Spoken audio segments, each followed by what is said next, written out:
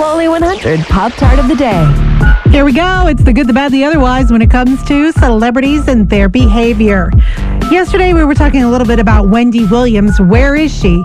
That's pretty much the name of a new Lifetime docuseries that starts tomorrow night. People magazine has been running stories about her as well, and her team is now saying that she's suffering from frontotemporal dementia and also aphasia, which is basically what Bruce Willis is dealing with. And her son says that doctors have linked her health issues to alcoholism. We certainly send her our thoughts and prayers. That's a horrible thing to have to deal with. You know what else is horrible? Somebody trying to steal your purse. And Hilary Swank was in Paris, and somebody tried to steal her purse. In fact, they got it. But she tried to chase them down and get it back, basically because her passport was in her purse.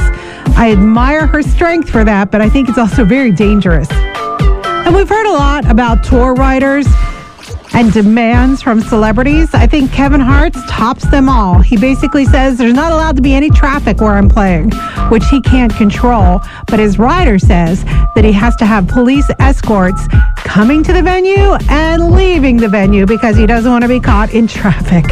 Now that's entitlement. For now, that's it. Toaster and done. Pop-Tarts on Waly. This is Casey O'Day on Waly 100.